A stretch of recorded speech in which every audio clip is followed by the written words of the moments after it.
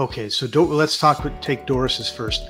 Can I place a property into a land trust if it's already in the elite trust?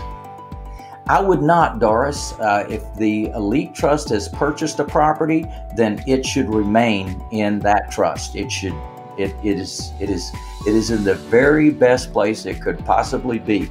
If you think about a tank, right? A tank is got a lot of metal, right, all around on the bottom, top, and sides.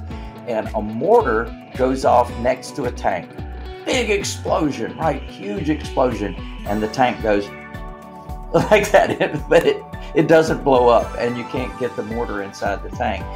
Think about your elite trust like it's a tank, and you can't get the bomb inside the tank. You can't get the mortar inside the tank. So the safest place for your assets to be is the elite trust.